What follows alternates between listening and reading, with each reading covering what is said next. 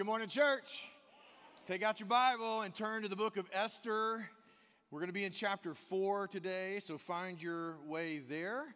We are in our third week in the summer series, walking through this incredible, amazing book of the Old Testament, historical record of something that God did, and He put Himself on display in the Persian Empire, and it's all here for our benefit. Amen. Everything in the scriptures is here for us to look at and to consider and to see God and to see us and then think about what does it mean for us. Even in the New Testament, it tells us, Paul said that it's meant for our instruction, for our benefit, our exhortation. It's meant for us. And so today I want us to take you into this chapter 4, and I want us to ask those questions about our life and where we live and what God might have for us. But what we see up to this point is Esther has become queen through a long process. Mordecai, her adopted father, tends to just hang out at the King's Gate. The King's Gate is kind of like modern-day Washington, D.C. It's where all the powers that be assemble and debate and talk about things. And also, they have to be there because the king may need them, and they have to be accessible. He has to be able to bring them in, but they have to stay outside until he asks them. And so that's what you have here. And Mordecai is in the midst of that kind of context. So Esther, a Jew, has been elevated to queen, sort of royal family, if you will. But then we saw last week, Haman, the Amalekite, has been elevated to prime minister. Or if we had a royal family in America, it would be like the president of the United States. A really high position, a ruling position, and he's an Amalekite, which means he's the arch enemy of the Jews. The Amalekites attacked the Jews in the Exodus for no reason. God declared that their name would be wiped out from the earth. And so here we have one of those descendants rising to power as well as a Jew. And both of these are arch enemies of each one. The Jews declare that God's going to remove the memory of the Amalekites. The Amalekites obviously would respond to that and say that would be great for the Jews, to happen to the Jews as well. And so what we see last year is that the king declared a decree, and what this is binding law. This is a Supreme Court issued a ruling, and it is bound. Through all the provinces of Persia, Haman, they are to bow to Haman. Well, it's law. Well, now Mordecai will not bow to Haman. And Mordecai probably knows I'm putting my life on the line by not bowing. And now that people notice that I'm not bowing, now I'm in trouble and I get it. But he thinks Haman will probably execute him because of his disloyalty to the law. And so he feels like he's probably going to get executed, but he's willing because he's not going to bow. Shadrach, Meshach, and Abednego kind of thing. And what happens is Haman says, you know what? He learns that Mordecai is a Jew. And he says, you know what? Not only am I going to execute Mordecai, I'm going to execute all of the Jews in the whole Persian Empire. And I'm going to annihilate them. He goes to the king. He offers to pay for the whole enterprise. The king says, you know what? If we have a people who are not obeying our laws and they need to be executed, well, then you do what you need to do. Since you're paying for it, go ahead. Do what you need to do to these people. And so Haman gets that ruling. And the ruling comes out. And all the Jews get word that this ruling has come forth. And it's almost an inescapable condemnation of all the Jews in the entire Persian Empire. And what that meant was, basically, that anywhere in any province of the Persian Empire, which was basically from India all the way through to Greece down to North Africa, that whole area, on a certain day, people could go find Jews who were actual Jews and kill them and take their property. So it was like hiring mercenaries all across the empire to just go do this thing. And it meant bad things for the Jews. And you wouldn't have repercussions for that. And Haman is saying, and I'll even help you, I'll fund the project if you need help. And he's going to fund it. And so all of this has been dictated. It's going to happen on a particular day in the empire. And today, that's the context. And that's, the Jews have just heard the decree of the king that this is going to happen. And we pick up in chapter 4, verse 1. And let's read. But as we do, remember, let's read what's happening. Let's see it in our mind's eye and heart. And let's let the Lord show us himself, ourselves, our own lives in it. Okay?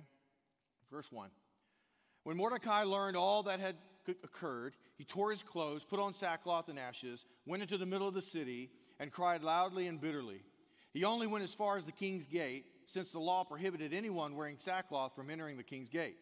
There was great mourning among the Jewish people in every province where the king's command and edict came. They fasted, wept, and lamented, and many lay on sackcloth and ashes. Esther's female servants and her eunuchs came and reported the news to her, and the queen was overcome with fear. She sent clothes for Mordecai to wear so that he could take off his sackcloth, but he did not accept them. Esther summoned Hathach, one of the king's eunuchs assigned to her, and dispatched him to Mordecai to learn what he was doing and why. So Hathach went out to Mordecai in the city square in front of the king's gate. Mordecai told him everything that had happened, as well as the exact amount of money Haman had promised to pay the royal treasury for the slaughter of the Jews. Mordecai also gave him a copy of the written decree issued in Susa ordering their destruction, so that Hathach might show it to Esther, explain it to her, and command her to approach the king, implore his favor, and plead with him personally for her people. Hathach came and repeated Mordecai's response to Esther. Esther spoke to Hathach and commanded him to tell Mordecai, "All the royal officials and the people of the royal provinces know that one law applies to every man or woman who approaches the king in the inner courtyard and who has not been summoned, the death penalty. Only if the king extends the golden scepter will that person live. I have not been summoned to appear before the king for the last 30 days. Esther's response was reported to Mordecai. Mordecai told the messenger to reply to Esther, "Don't think that you will escape the fate of all the Jews because you are in the king's palace. If you keep silent at this time, liberation and deliverance will come to the Jewish people from another place, but you and your father's house will be destroyed. Who knows? Perhaps you have come to your royal position for such a time as this." Esther sent this reply to Mordecai. "Go and assemble all the Jews who can be found in Susa and fast for me. Don't eat or drink for 3 days, day or night. I and my female servants will also fast in the same way. After that, I will go to the king, even if it is against the law. If I perish, I perish." So Mordecai went and did everything Esther had ordered him. This is God's word. Will you pray with me? Father, as we just pause for this moment and open our hearts and our minds to you and your word, Lord, we just pray that you would guide us by your Spirit, give us discernment, wisdom, and insight. And Lord, help us hear you. Give us ears to hear and eyes to see you, Holy Spirit. Shine into our life your will. Give us courage to follow you. And we ask it in Jesus' name. Amen. So Mordecai and all the Jews feel condemned and in danger, and they mourn, and they put on sackcloth, which is basically just mourning and sadness and weeping and wailing. And Esther finds out, wants to know why.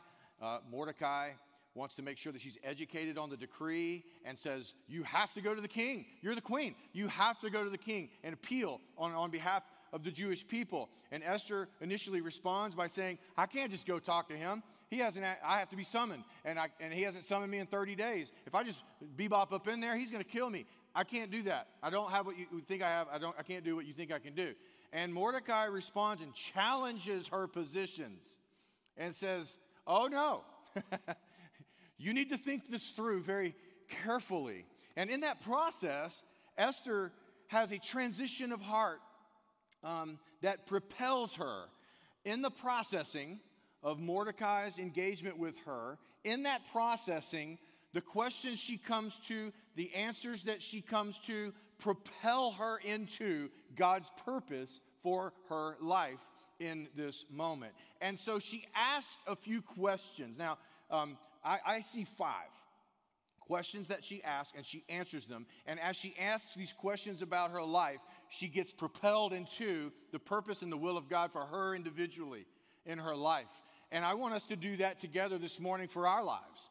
I want us to follow the processing that Esther followed, ask the questions that she was asking, and answer those questions for each one of us, and let that propel you individually into what God may have for your life. And so I want to look at that. Questions that propel us into God's purpose for our lives. And the first question that we ask is this: where am I? Where am I? Mordecai appeals to Esther by forcing her to think, hey, look where you are. You are the queen of the Persian Empire. You are the wife and queen of the king.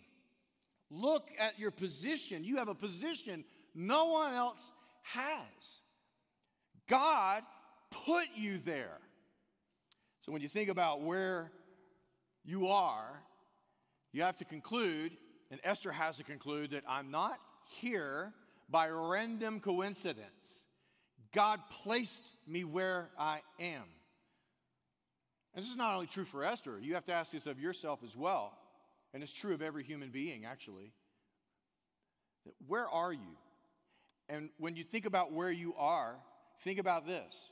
Where you are is a God-given gift.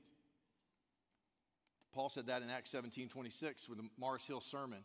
And he said, and he made from one man every nation, talking about God, every nation of mankind to live on all the face of the earth.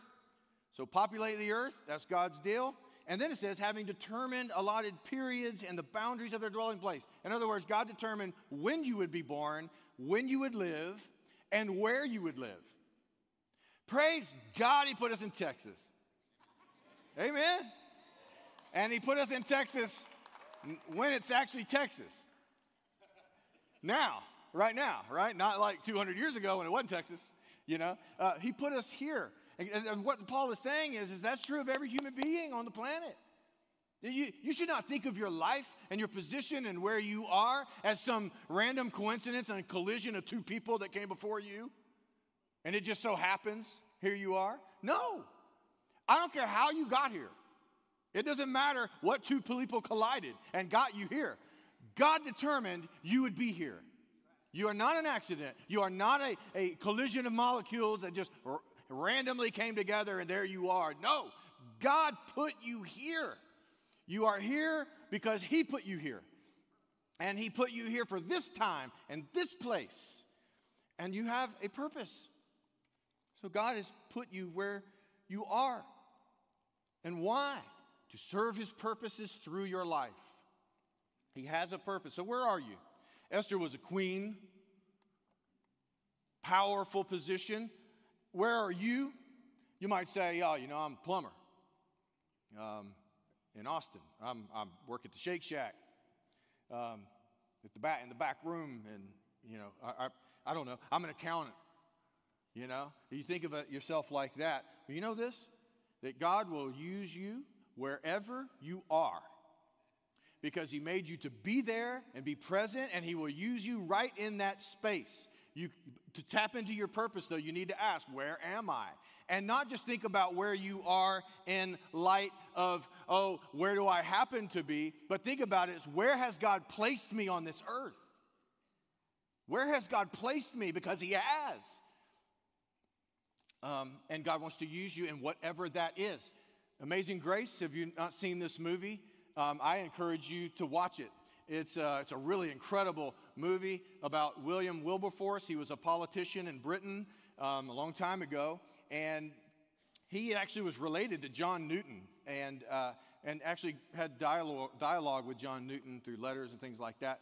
But on the movie, you'll see he actually talks to John Newton, and he says, "I think I'm called to ministry." In other words, what William Wilberforce thought is that to be used by God, I need to be in the clergy. I need to be a preacher of the gospel. And John looks back at him and basically says, you are in the ministry. You are in the ministry. Well, he's a politician.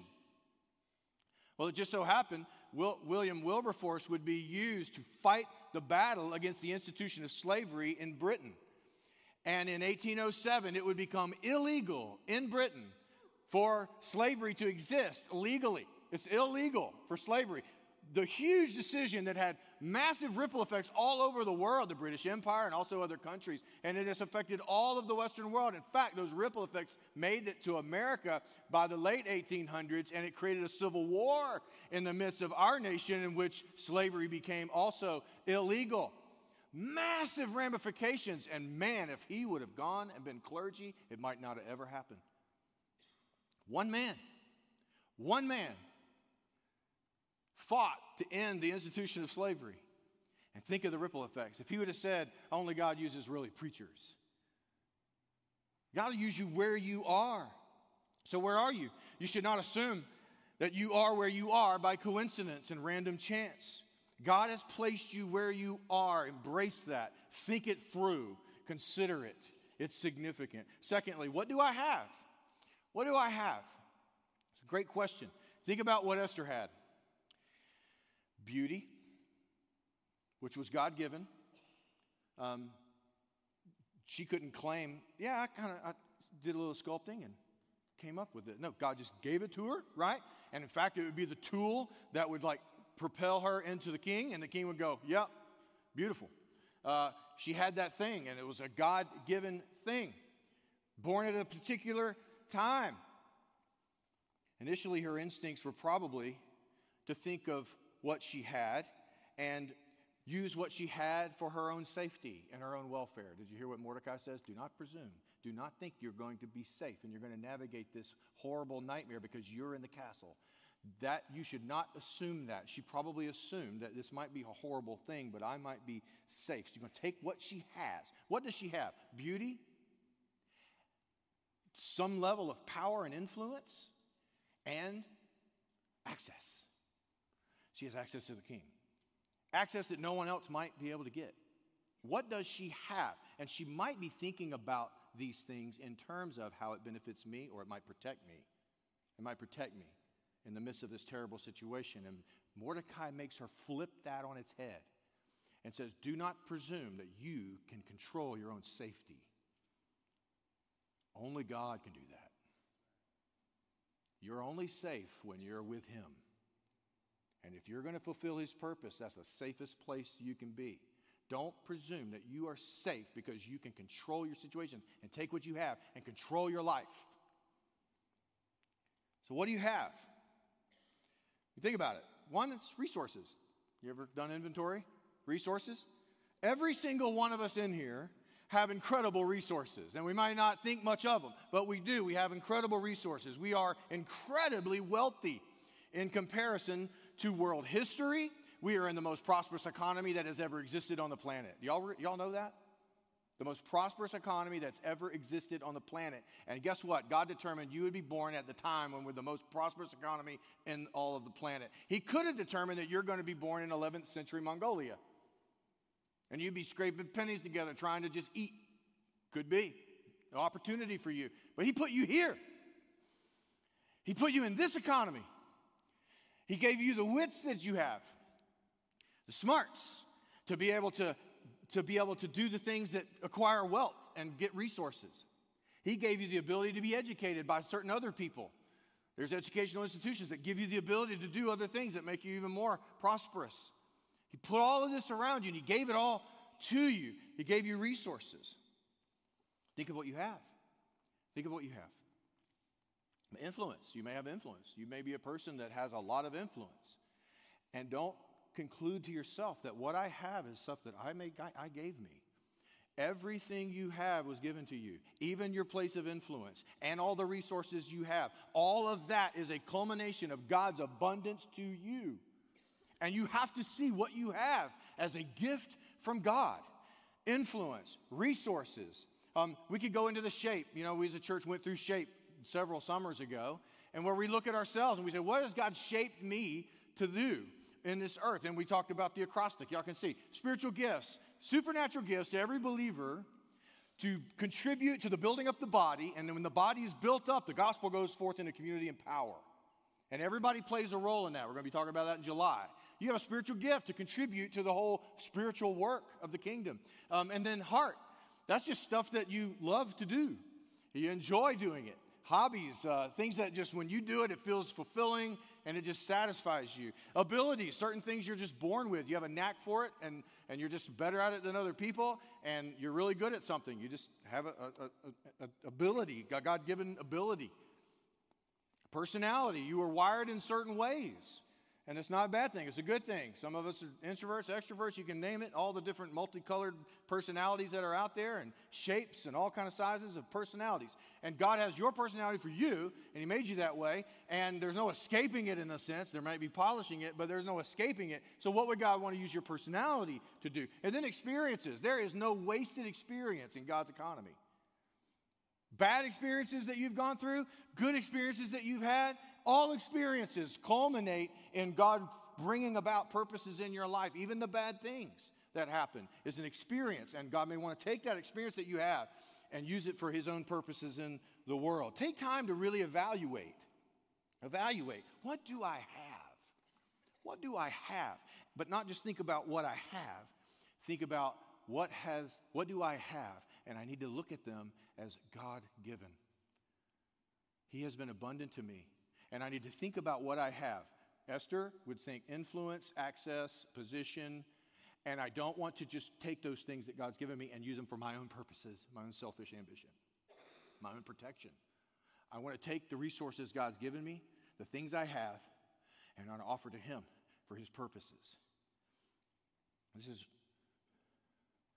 you might have a whole lot more than you think you have. You start praying, you start thinking to yourself, what do I have? I think you'll find you have a lot more than you think you do. Third question, what can I do? Esther's first thought, there's nothing I can do. Like a kid, you tell him to do some yard work, and he goes, I couldn't find the rake.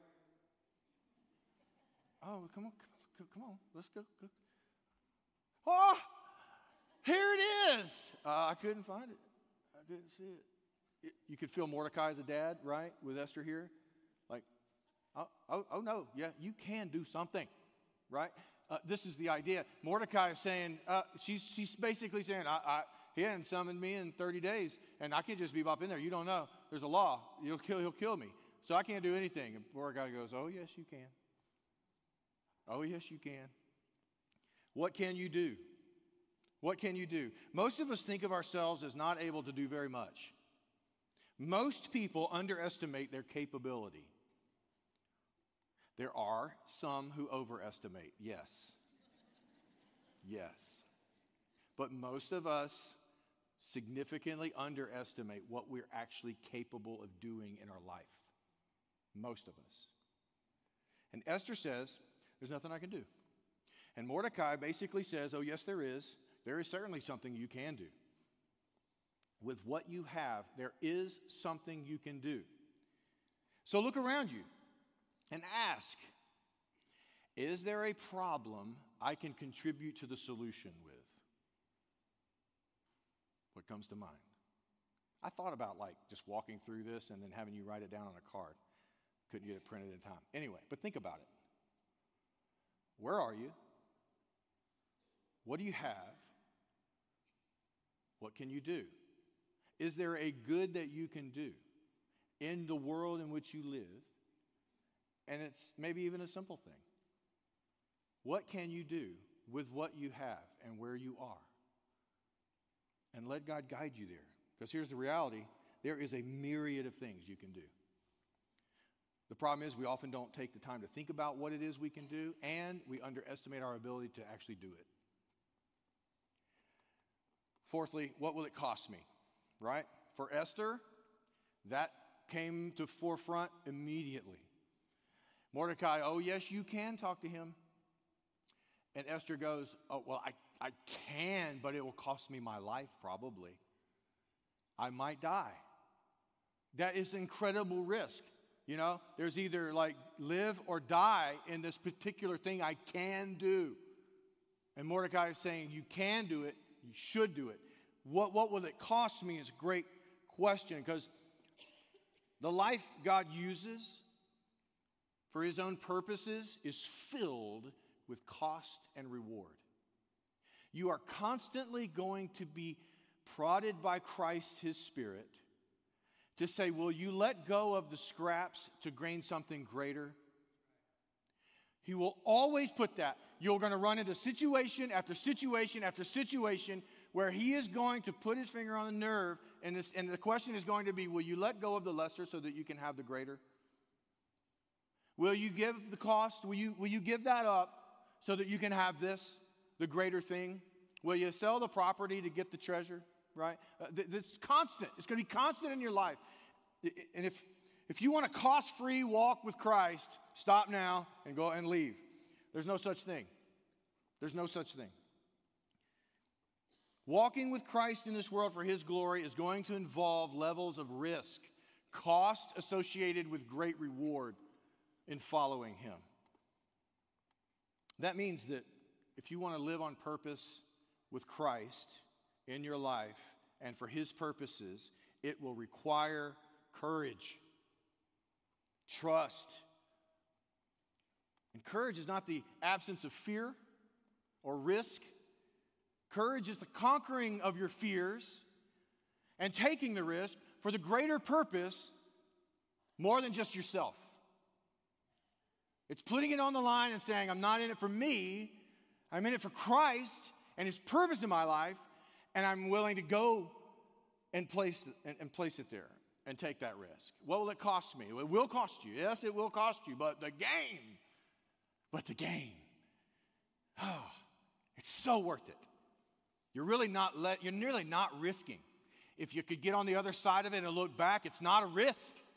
Why? Because when you got God, you got everything. Everything. It's not a risk. And you shouldn't fear.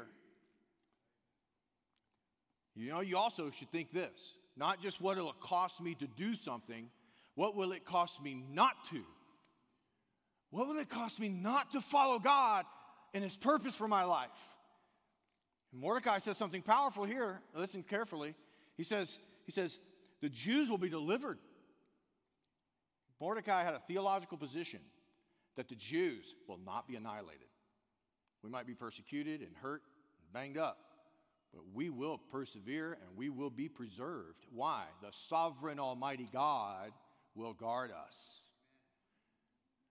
Esther, it can be through you. And if not, it'll be somebody else. You want in? You want into this? You want God to use you? You want to be used of God? You want to come into the collision of the purpose of God in this very moment in your life? You want to come into this? We will be preserved. We will not be annihilated. Why? Because it's all about the gospel of God. The Messiah comes from us. God is going to preserve His gospel. He is going to take care of us. Do you know that God is actually in control? He's actually in control. And do you know that God is truly working all things according to the counsel of His own will? Even those who oppose Him. He's working even that opposition into the counsel of His own will. Sometimes that feels very thin and flimsy, I know. But it doesn't make it less true. God is in control. And you need that as a bedrock. Concrete rock in your soul. And that's what Mordecai had. And that's what Esther needed. If she was going to step out and pay the price of what it costs to walk with God in purpose, I have to know He has me. He has me. If I perish, I perish. He will raise me up. If I die, I die. He's the God of the resurrection. He's the God of the living. I can really say that. God was about to put Himself on display for the world to see, for all of the Jews in the Persian Empire to see. God is about to put Himself on display in the darkest hour with the greatest act. He's about to do all of that. And He says, Esther, you're my main character. You want in? If you remain silent, if you shrink back of something you could do, don't think you win and you're going to be safe. If Esther joins God, it's the ride of her life. She can't see that in the moment. There's no guarantees. Everything's in front of her, right? And you'll have that too. I will too. Everything's in front of me. No guarantees. All the odds, all the math, all that stuff in front of you. Do I go there? Do I go here? Do I go there? Do I do nothing? I know what God's asking me to do. No guarantees. No guarantees. Trust. I think about this all the time. as the pastor of this church, I know 100% that God is going to fulfill his purposes for the gospel kingdom in South Austin and Dripping Springs and in Butte-Kyle. And there is no question about it. His gospel will advance. People will be saved. They will become disciples of Christ. That is going to happen. You can't stop it. They couldn't stop it in Acts. We couldn't stop it if we tried. As a matter of fact, the more pain, very painful to kick against the goads. It's very painful to kick against God's will. He is going to accomplish that goal in South Austin, Dripping Springs, and Butte-Kyle. And I think about that as a pastor in a church. But you know what? A church can sit on its hands, shrink back from the Great Commission and the risk associated with that and the tensions associated with that, on being aggressive with the gospel in our community and representing Christ as fully as he says. We can shrink back. We can sit on our hands. We can abdicate our responsibility and give over the gospel ministry to someone else. And he does it all the time. Churches are handing the keys over all over this country. Why? They got nice and comfortable. And all of a sudden, the things that God has given them is for them. It's for them. And they feel safe. They feel comfortable. They feel taken care of. And they neglect the mission. And God raises up another and moves right on with his kingdom. God said, you know what? Mordecai is telling Esther, Esther, you can be in on the greatest thing that's ever been even told. This is going to be an incredible story, and you'll be remembered. You can be in on that. It's risky. May cost you your life. But man, the reward. You're not going to, but if not you, he will use someone else. He will use someone else. See, the pathway of purpose may have cost, but it has something else too. And you know what that is? Joy. Joy. The most miserable experience is the path of self-absorption. You taking what God has given you and using it for your own purpose, your own safety, your own comfort, your own security. Saving your life, Jesus called it. You think you can save your life? You can't save your life. You got to lose your life to save it, Jesus says. What does he mean? Lose it to me, and you actually save your life. Keep your life, save your life, and you lose it. You think you can save your life? You think you can control what happens to you? You're not safe. You're only safe in him. You're only safe in him. The pathway to purpose, though, is the pathway of joy.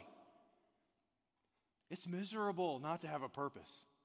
It's miserable to think of yourself as a random collision of molecules that just happens to be where you are. And you got this temporary little life, and it's over eventually, and you're forgotten. Yeah, that's joy. And the opposite is the Bible. No, God has you right where he wants you. You're existing because of his determination. And he does have a plan for your life. He does. And it includes all the stuff around you right now. That's where joy is. When you realize this is who I am, this is where I am, this is what I have, this is what I can do, this might cost me. I'm walking in God's plan, and the things I have I give to him, and I let him use me in whatever way that might be. And one path, when I do this, it might lead to this, and then I'll do that, and it leads to that. And he takes me where he wants me to go, individually and us as a church. We need to ask that question. Don't ever shrink back from engaging the mission of the gospel in our community. Light and salt. He will use someone else. We want to be in on that, right?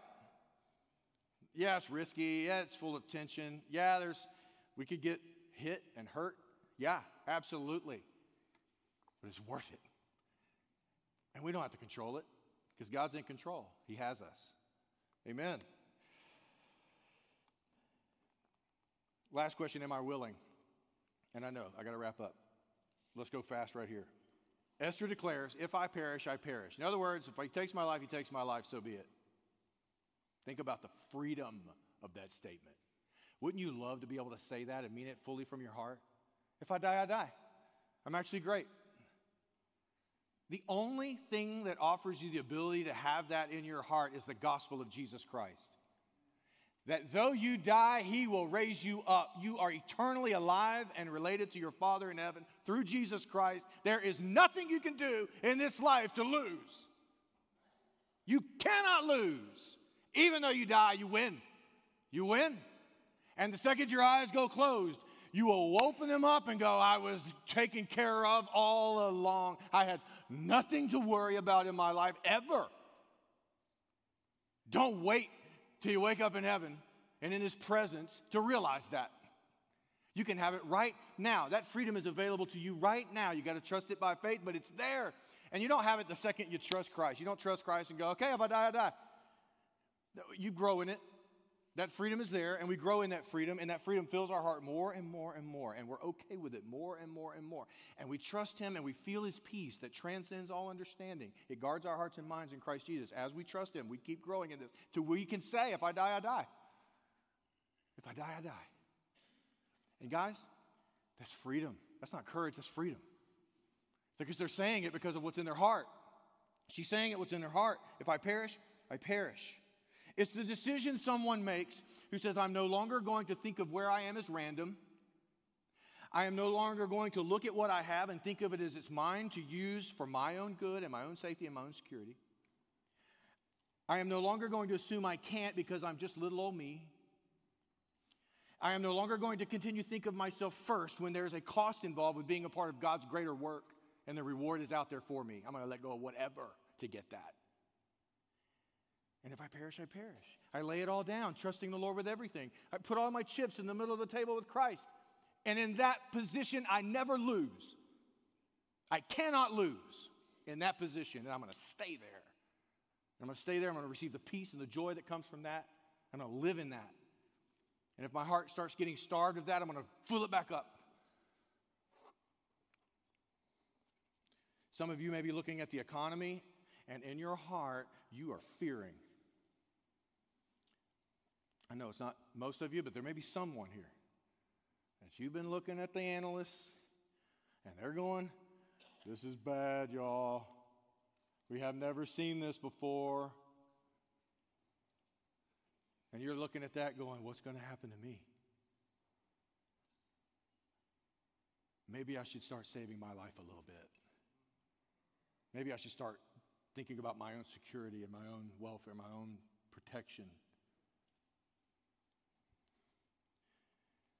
You think the world is a hard place because of economic downturn or the potential of it? The Jews were going to be annihilated. Wasn't a joke, but I know it is kind of funny. They're going to die, all of them. They would have welcomed an economic downturn. Don't look at an economic downturn in the most prosperous nation, in the most prosperous economy the world has ever seen and go, oh, what shall I eat? What shall I wear?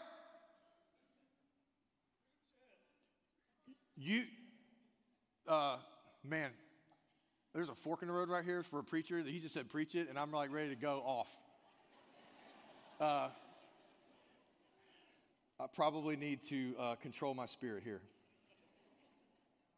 But what Jesus says, what you need to feel is what Esther needs to feel, what Esther felt. And that is this. You can go in there and you can risk it all because I got you. God has our economy in his hand, and he has you. Don't you dare fear. Because what you're fearing is like somehow that you have to control your own life, that you have to protect you, that you've got to take care of you. No. Jesus says, man, I got the birds. You know, you see all over the place, somehow they keep alive. Somehow, and the lilies of the field, I got it. I got them too. And you know what? You're much more important. I got you. You don't look at this stuff. Now, I'm not saying be irresponsible. I'm saying manage an economic downturn. If you see something coming, make wise moves and do all of that. But don't you dare fear in your heart. You have a God, a Father, who knows every hair on your head. What is that supposed to mean for us? Don't you dare fear. He loves you. He is your guard. He's got you. feel the joy and the peace of God. Walk in that. And your heart doesn't need to tremble at this.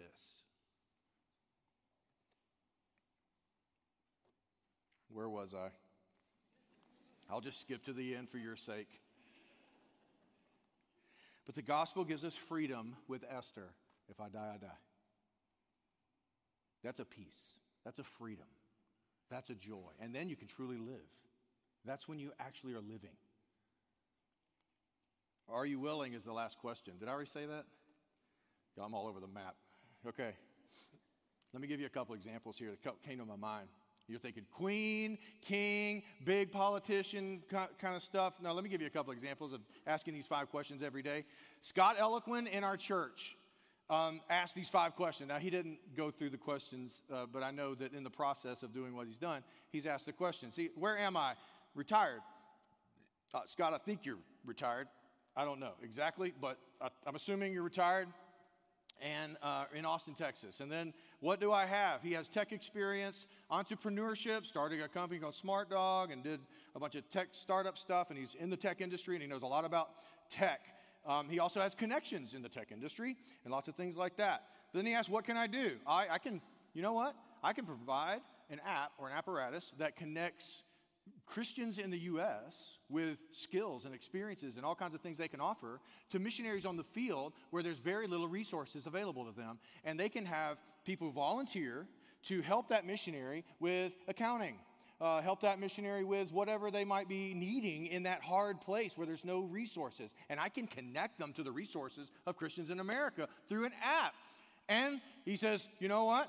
That's one thing I can do. What will it cost? Lots of time, effort, hard work, and sacrifice, and I'm sure lots of financial resources of his own pitched in.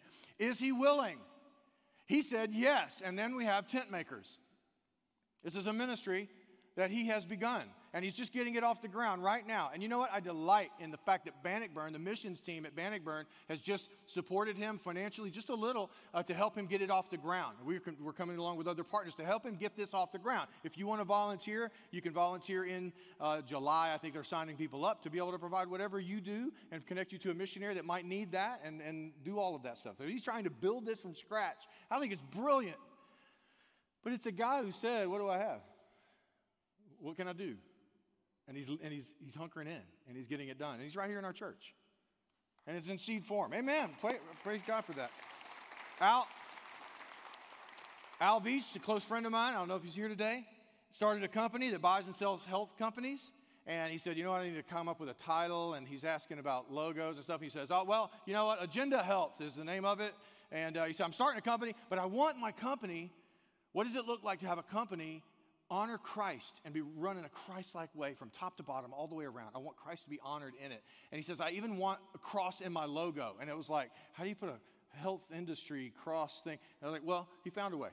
He put a cross in his logo. Well, he's got this company, and he's trying to honor and disciple men within his company and all these type of things. And he's trying to honor Christ with as best he can. God's blessing his efforts. But what has he done? He's done the same process. Where am I? What do I have?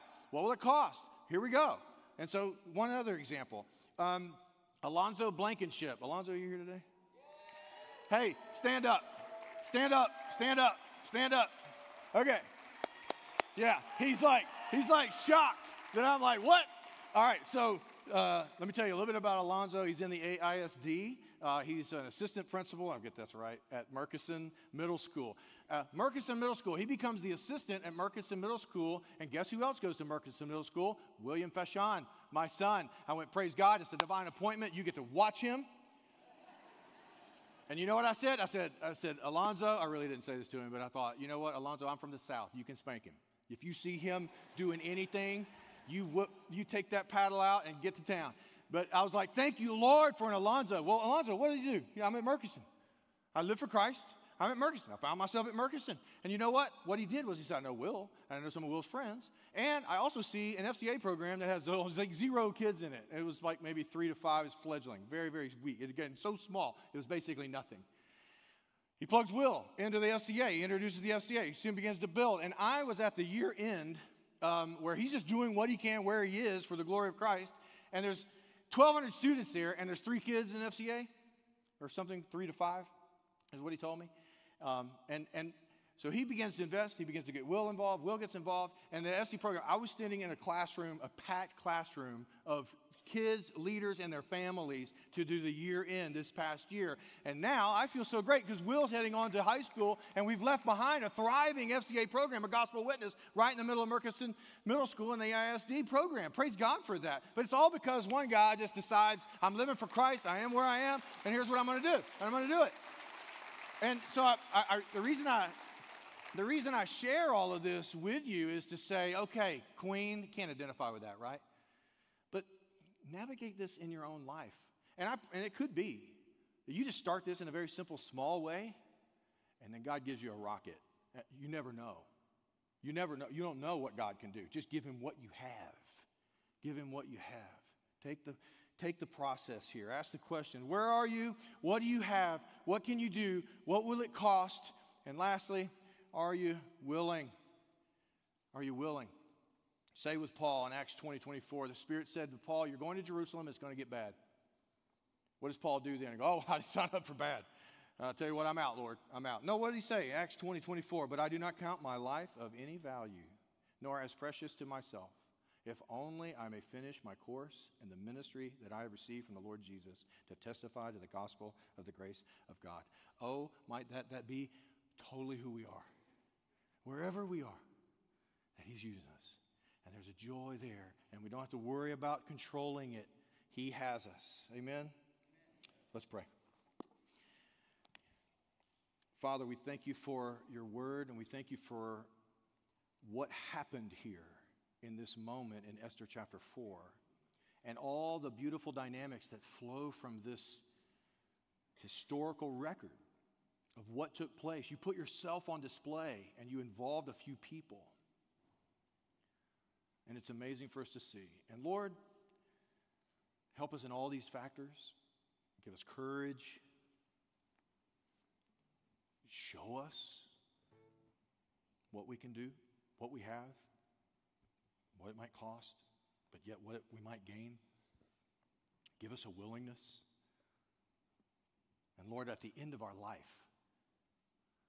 as we navigate and answer these questions continuously throughout our life, at the end of our life, Lord, we could look back and say, look how awesome you are. Thank you. So, Lord, we just give you praise today. And we ask for your wisdom during this time of response. Hear our prayer. And we pray it in Jesus' name. And everyone said, amen. We stand with me all across the room. Let's pray and ask the Lord to guide us during this response song.